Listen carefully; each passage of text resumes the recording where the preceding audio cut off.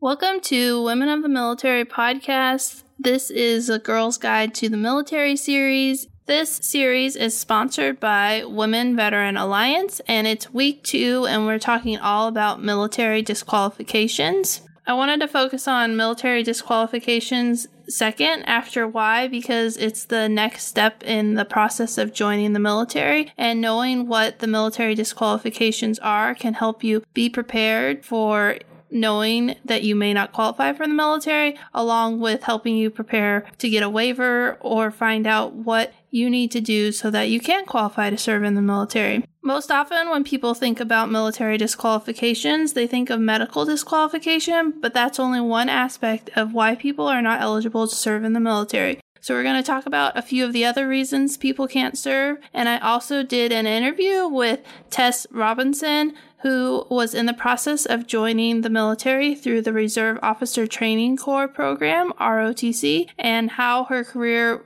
in the military ended when a medical diagnosis came up in the process, and how she worked to get a waiver, and how unfortunately it wasn't able to work out, but she shares her experience and what she took away from serving in the military through ROTC and what she's doing today. So I really hope you learn something about what you need to know when joining the military, and also you can learn and enjoy Tess's story. So before we get started, let's hear a word from our sponsors, and then we'll get started with this episode. Thank you to our title sponsor, Women Veteran Alliance. Women Veteran Alliance is the premier national network focused on directly impacting the quality of life of women veterans. They do this successfully through transforming the way the community networks bring people and programs directly together. Women Veteran Alliance provides weekly webinars, conferences, scholarships for veteran businesses, and more. Check out their membership options and learn how you can be involved in connecting with women veterans by heading over to their website at www.womenveteransalliance.org. But besides connecting women veterans, Women Veteran Alliance does so much more. Each year, Women Veterans Alliance hosts the Women Veterans Boots and Ball Gowns Gala to support women veterans giving. This year's event will be held Friday, October 14th, 2022. This year, they will also be presenting the Beyond the Call of Duty Award in honor of Sergeant Nicole Gee, who died serving in Afghanistan during the evacuation in the summer of 2021. You can learn more about the Boots and Ball Gowns Gala at www.womenveteransgiving.org. Women of the Military podcast would also like to thank Garrett Sorensen with Markham Wealth for sponsoring this week's episode. Garrett is an Army veteran and a certified financial planner that specializes in helping military families and veterans with their investing, savings, and planning needs. If you are getting ready for a PCS move, retiring, or transitioning to a civilian career, or just need help with making decisions about the SBP or the TSP, Garrett and his team will help you accomplish your goals. So if you're looking to have your current financial plan reviewed, need an update, or would like to start your financial plan, you can email Garrett at garrett.sorensen@markhamwealth.com. The email is in the show notes, or you can head over to www.markhamwealth.com. Be sure to mention Women of the Military podcast when you get in touch with Garrett to receive your complimentary financial plan today. Don't forget to head over to www.marcumwealth.com today. As I mentioned in the intro, medical is the first thing people think of when you start talking about military disqualifications, most commonly. But there are other things, and the thing that I want to talk about first when it comes to military disqualifications is education. Everyone who joins the military, officer or enlisted, has to take a military test. Most enlisted people will take the Armed Services Vocational Aptitude Battery, commonly referred to as the ASVAB. The ASVAB is a series of tests that measures developed abilities and helps predict future academic and occupational success in the military. The various tests will give a number score that the branches will use not only to see if you are qualified, because there is a minimum test score to serve in the military, but also what jobs are available to you, because based on the score you get on the test will help determine what jobs you can qualify for when you serve in the military. And if you don't get a high enough score, there are certain jobs that you cannot qualify for. Even if you pass the ASVAB with the minimum score to serve in the military, that doesn't mean that you are on your way to doing whatever you want to do in the military. There's more to it, and it's more complicated than that. So that's why it's really important to take time to do your research about what the ASVAB is, what tests there are, and how you can prepare best. The best way to prepare is to get a good night's sleep and just to relax. Because it's such a big test, it's hard to really study for, but it is possible to sharpen up your skills and spend some time studying to help you prepare. If you are serving as an officer, you will also have to take a test, but there are many different tests, and it depends on what officer program you're doing, what branch you're serving in, but there will be a test that has a minimum score requirement to serve in the military, and sometimes your score for that particular test will also determine what career field you can do. Since I'm Air Force, I know that you get a pilot and navigator score when you take the Air Force officer qualifying test, and that score is used in calculating, along with other things, to determine if you will get the career field of pilot or navigator. And so there are a bunch of other different career fields that have different requirements and scores and things that you need to be aware of. So make sure you talk to your recruiter or your officer program instructor to learn what you need to do so that you can be prepared to do whatever job it is you want to do in the military. The last thing I want to say about these tests is that the military lets you retake these tests one time, but your final results are the results you move forward with. So it's not the highest of two scores, it's whatever your last test score is. So sometimes recruiters recommend not retaking this test because you can get a lower score the second time. And so it's really important that you take the first time seriously and to do your best, because the military kind of has crazy rules when it comes to how to do the testing. And so that's all I wanted to say about educational tests and what the tests are in the military. But that's just the tip of the iceberg. So if you want to know more, I've provided a link in the show notes to learn more about the ASVAB. And you can also pre-order my book, A Girl's Guide to Military Service, which talks a little bit more about the different testing requirements to serve in the military.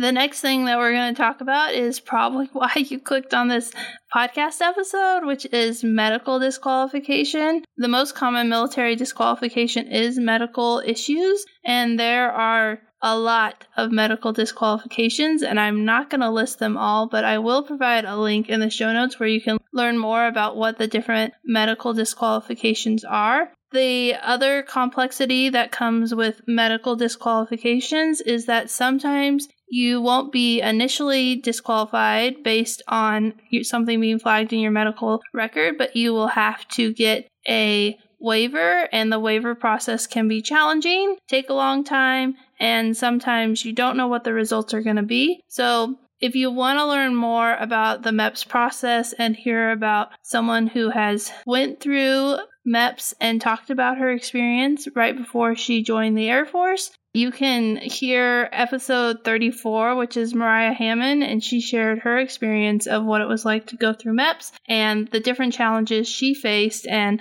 the delays that she had for a kidney stone, having to wait a year before she could go to MEPS, and then having another waiver that needed to be processed, and what the challenge of that experience was like. And it would be remiss of me to not talk about pregnancy, because that is a medical disqualification for joining the military. You can have kids when you serve in the military, but you cannot go through your basic training while being pregnant. So at MEPS, they will do a pregnancy test to ensure that you are not pregnant. It is something that they will prevent you from joining at the current time if you are pregnant, and you will have to wait a certain amount of time based on the branch's rules and regulations on when you can go to training once you have had your baby and are ready to join the military. So there's been a lot of changes with dependents over the years, not really in recent years, but it is something to talk about how childbirth is something that can affect you in the process of joining the military, and really just push your timeline back on when you can join. And if you want to learn more about MEPS, I also did a video on YouTube, which I'll link to in the show notes, that can walk you through the process of what it's like to go to MEPS and some of the questions that you may have about the MEPS process, which MEPS is the Military Entrance Processing Station, and it's where you go to get your military medical physical along with the other screening that is done there. And they have different MEPS locations across the nation, and your recruiter will help you figure out where you need to go and how to get all that set up, so you don't have to worry about that. But it is nice to know a little bit about what it's like to go through the MEP screening process and what to expect so that you can be prepared for it. And since we're talking about military medical disqualifications, I want to stop the disqualification section of this episode and talk to Tess about her experience of joining the ROTC program and what getting medically disqualified out of the military was like for her. So let's hear her story, and then we'll come back at the end and talk about other disqualifications. And if you want to jump ahead and you just want to know what the military disqualifications are, go to timestamp. I'm not sure what it is yet, and you can keep going through this episode. Welcome to the show, Tess. I'm excited to talk to you and hear a little bit about your story and your experience of joining ROTC. So let's start with, why did you decide to join ROTC? So, Amanda, I don't really come from a military family, but my neighbor was a huge inspiration of mine growing up. He enlisted in the Air Force and he loved it. And my parents don't come from America. So for me, I felt like this was kind of like giving back to my country. But he was really a huge inspiration, and he kind of just like led me throughout my process of joining ROTC. When did your parents immigrate to America? Was that before you were born, or did you immigrate with them? So that was before I was born. My mom, I don't know the exact dates, but she was born and raised in France, then moved to Canada, and then came to the States. And then my father, born and raised in England, and then moved to Nashville to do his postdoc at Vanderbilt, and then kind of moved around the States back to Canada. That's where they met, and then I came about. That's really cool to hear about how your past history drew you to the military. Even though it wasn't military related, it still has an interesting perspective. And then you said that your neighbor enlisted in the Air Force, right? Right, yep. And then is he the one who told you about ROTC, or how did you learn out about ROTC? So, funny story, we were actually on vacation in France, and we're sitting at the dinner table, and he was like, Tess, you really should think about, like, ROTC. And I was like, I don't know what that is, Rob. Like, no idea what you're talking about. Because I wanted to enlist starting out. But then I realized I really wanted to go to nursing school or do something in the medical field. So I figured, you know what, if he thinks this is like an amazing opportunity, might as well jump into it. So I talked to my guidance counselor in high school. They had absolutely no idea how to help me. So I was kind of like going in totally blind, but I pulled teeth and figured it out. And I ended up getting in contact with somebody that helped me apply for the in high school scholarship, which was really nice. And that's actually how I ended up here at UMass Lowell. So you went to your guidance counselor for help, and they were like, yeah, we don't really know how to help you? Yeah, because, I mean, I don't think they had anybody ever go through ROTC. Everybody would either do college route, go straight into the workforce, or enlist. And when I told her, yeah, I think I want to become an officer, she was like, okay, I can't help you. And I was like, okay, that's great. We'll figure it out. That kind of gives me more drive and inspiration to do this series, because I didn't grow up in a military family, and I kind of learned about military by chance, and now I'm in the military community so heavily that like everything around me is military, and so I forget that like most of the country is not military connected, and there is such a need for all these resources because people just don't know because they haven't experienced it. Yeah, exactly. So you joined ROTC, got a scholarship, and that's how you ended up at the university you're at? Is that how it worked? Right. So I applied for this high school scholarship, knowing I probably wasn't going to get it again. I really was last minute. I barely could pass my PFA for this thing. So it was quite a train wreck. But I ended up having to interview at a local university, and they had picked UMass Lowell for me. And that was on my list, but I wasn't super keen on coming. I was like, oh, well, we'll see where it takes me. And I met with Lieutenant Colonel Patel, and I loved it. He was like, I know the interview was like the interview was for the scholarship, but he talked to me about the resources they have and the opportunities they have, and I was absolutely blown away. And we finished the interview. I shook his hand. I walked out, ran to the car, screamed to my mom, "Oh my God, that was awesome!" And then like 4 days later, I get an email that he wanted to offer me a room and board scholarship, and I was not going to turn down up to $12,000. So I told him, yep, I'll take it. And that's how I ended up here. That's really cool that you got the scholarship and that you had such a positive experience that you were like, yes, this is where I'm going to go. And so you did your first year of ROTC, right? Is that how it worked? And then you ran into medical issues along the way. So can we talk about what happened and how you found out about the medical disqualification? Yeah, so I completed my first year, my first freshman year in ROTC. I was top of the class. I had received a commander scholarship at our award ceremony, so I was like super, super excited, super happy, motivated to go into the summer and train and review my warrior knowledge and get ready for that really tough 200 year. And I was in France on vacation, visiting my family, and I started feeling pain in my stomach, and I was like, oh boy, is that like appendicitis? I really don't know. It got so bad, I ended up going to the ER.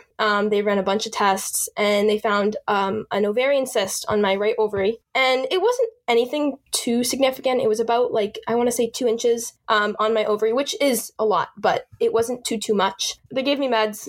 I came home to the States. I got another ultrasound done just to check, make sure everything was okay. And unfortunately, it had grown up to like 3 inches. And at this point, it was pushing on my stomach, everything in there, it was pushing on. So I was in like excruciating pain. And this was like a week before school started. And one day I could not get out of bed. I couldn't go to the bathroom. I couldn't eat. I felt like total crap. So I was like crying to my parents, like, I can't do this anymore. I can't do this. So I got a surgical reference to see a wonderful surgeon in my town. And I remember like I like struggling so much to get up on this table so he could examine me. And he was like, okay, so it looks like it's even bigger than it was on the ultrasound. Here are your options: surgery or we wait. And I had been waiting a month since I went to the ER in France. And I was like, I can't do this anymore. I can't go to the bathroom and I can't get up on this table. This is ridiculous. He's like, nope, I agree. He signed off. 2 days later, I was in surgery. And yeah, and they diagnosed me with endometriosis, which is really the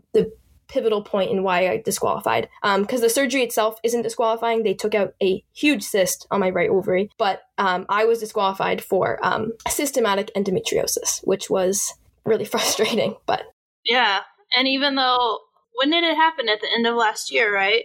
School started like September 1st. It was a Wednesday, and I had surgery the Friday before that. And I was actually GMCA, which is General Military Course Advisor for the incoming class. And I had to do a speech on that Friday. It was like at NSOP, which is like your intro to ROTC for the freshmen. And I remember I had to send an email to the entire wing, and I was like, to the entire like upper staff. And I was like, I am so sorry, but I am literally on my way to the hospital to get surgery. So that was kind of the pivotal point, like the start of where everything kind of started going downhill with my health, and just like everything ROTC related.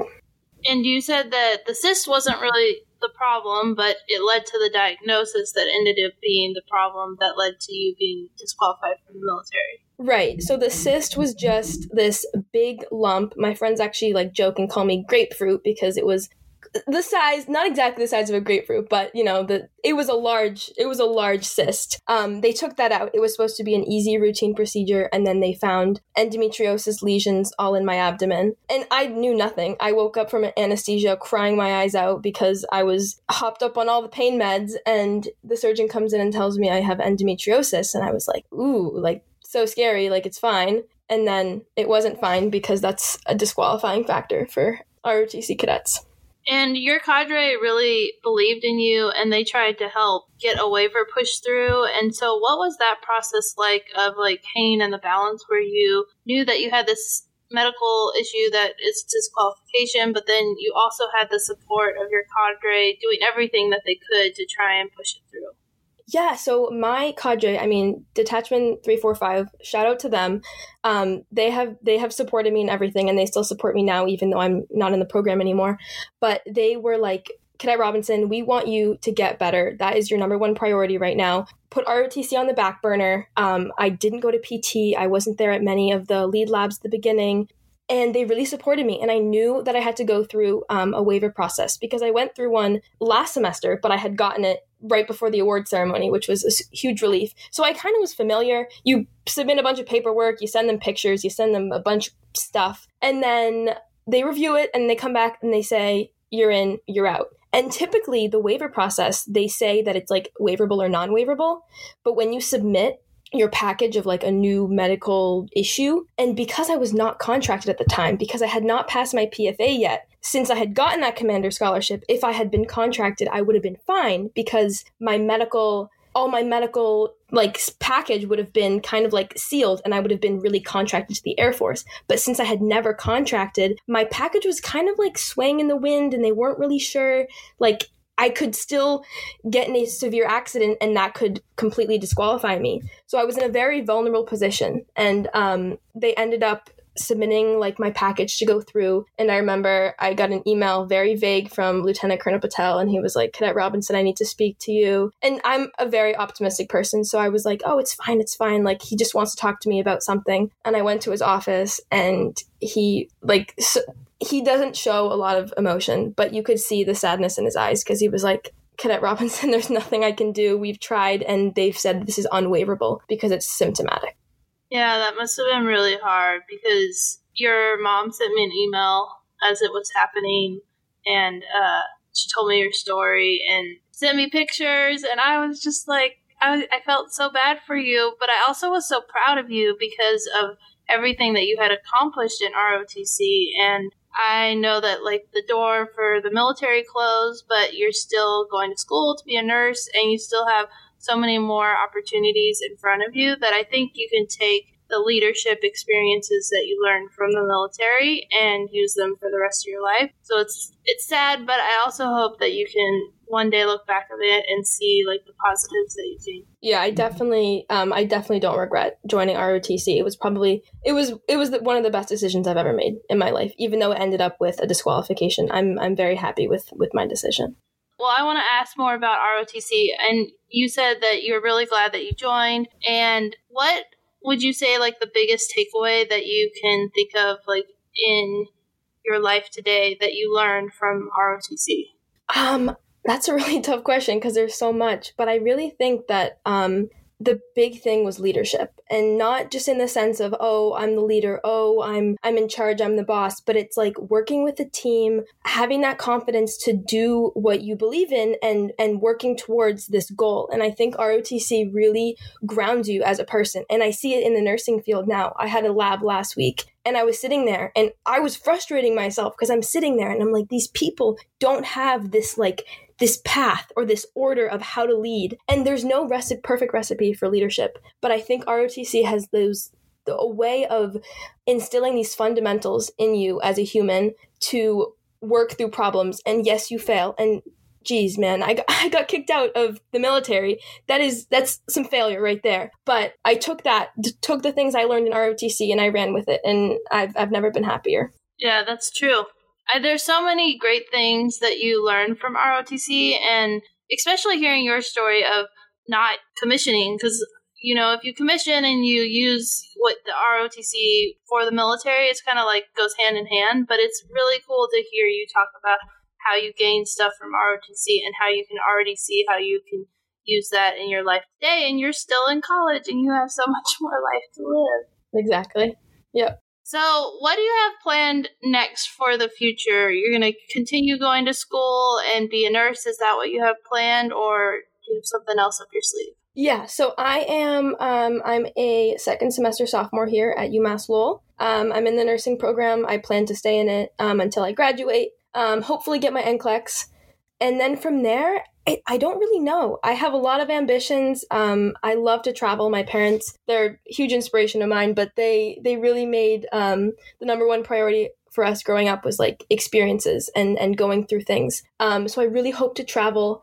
And there is a career called travel nursing that allows you to travel and to be a nurse. So I'm considering that. I also really love the critical care aspect of nursing. So flight nursing is the ultimate goal, but I know that's a very tough career to get into. But I don't really know. I don't really have an answer to your question because there's just so many options and so many doors open. Yeah, that's showing your optimistic attitude and the fact that you're so young and you still have 2.5 years-ish till you graduate. So you still have a lot of time to figure it out. I really enjoy getting to talk to you and hear your story, and just to make it so that people know that, like, some people want to join the military and the reason that they can't join is because of a medical issue. And that's nothing that you can do to stop that. It's a medical issue, it's a problem, and it doesn't mean that you can't learn from your experience in ROTC or even in your path to the military if you're enlisting and then get disqualified. So I just wanted to share your story so that people could hear from someone who had gone through that and know that they're not alone. Right. It's very important. People need a lot of backup plans in life. And I think that society now, it's like, oh, well, I have this goal and yes, I can go for that goal, but people are scared of failure. And that's like the number one thing is you can't be scared to fail because life is tough and you're going to fail regardless of what you try. And I think that because of the things I learned in ROTC, that's why I was able to cope with this so well and in such a productive way. Yeah, you sound so much older than your years of being alive. I'm like, wow, this wisdom. You're so young and you know so much. So my last question that I ask all my guests, and what advice would you give to someone who is considering joining the military? So I think I kind of touched on it, but it's get rid of that fear of failure. You have to have confidence in yourself. You have to learn from the mistakes you make. And I think you just have to go for it. If you want to be whatever you want to be, do it. You have to do things now that your future self is gonna thank you for. You have to be willing to do those risks, stay up late, study, just do whatever you can to make yourself happy. Because in life, like I said before, life is hard, and really it's you and your friends and your family. So do things that make you happy. Yeah, I think that kind of covers it. Be happy and don't be scared to fail.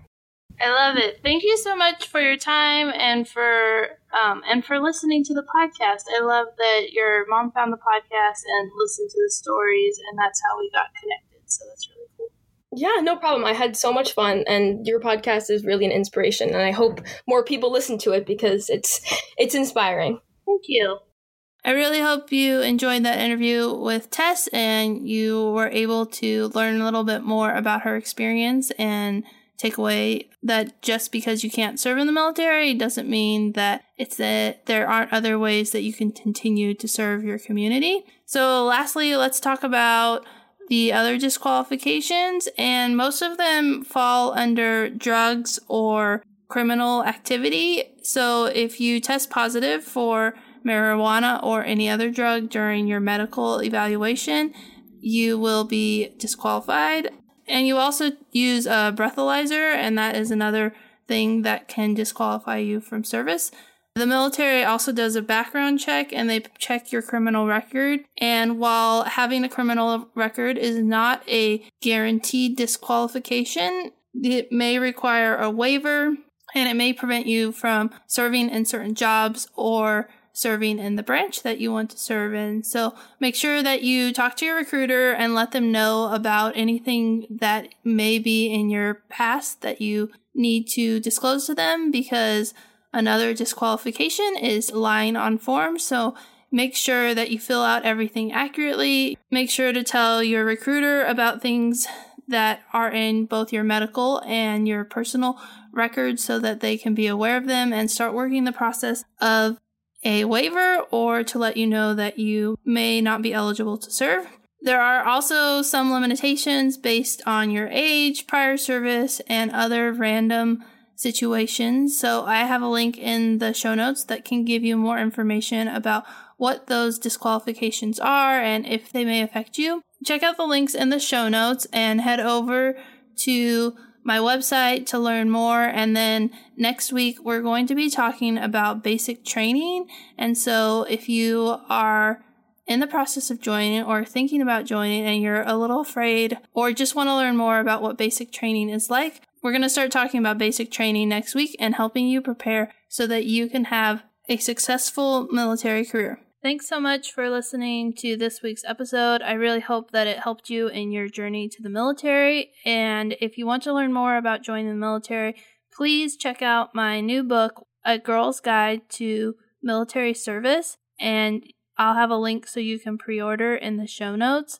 And I also want to give another shout out to our sponsors for the series, Women Veteran Alliance, Jay Volbrecht Consulting, Garrett Sorensen with Markham Wealth, photography by Trish Algrea Smith, Serve Like Her, and Nomades Collections. You can learn more about our sponsors at the Girls Guide to the Military landing page, which I have linked to in the show notes, where you can also find every episode from the series. Thanks so much for listening, and I hope you'll come back next week.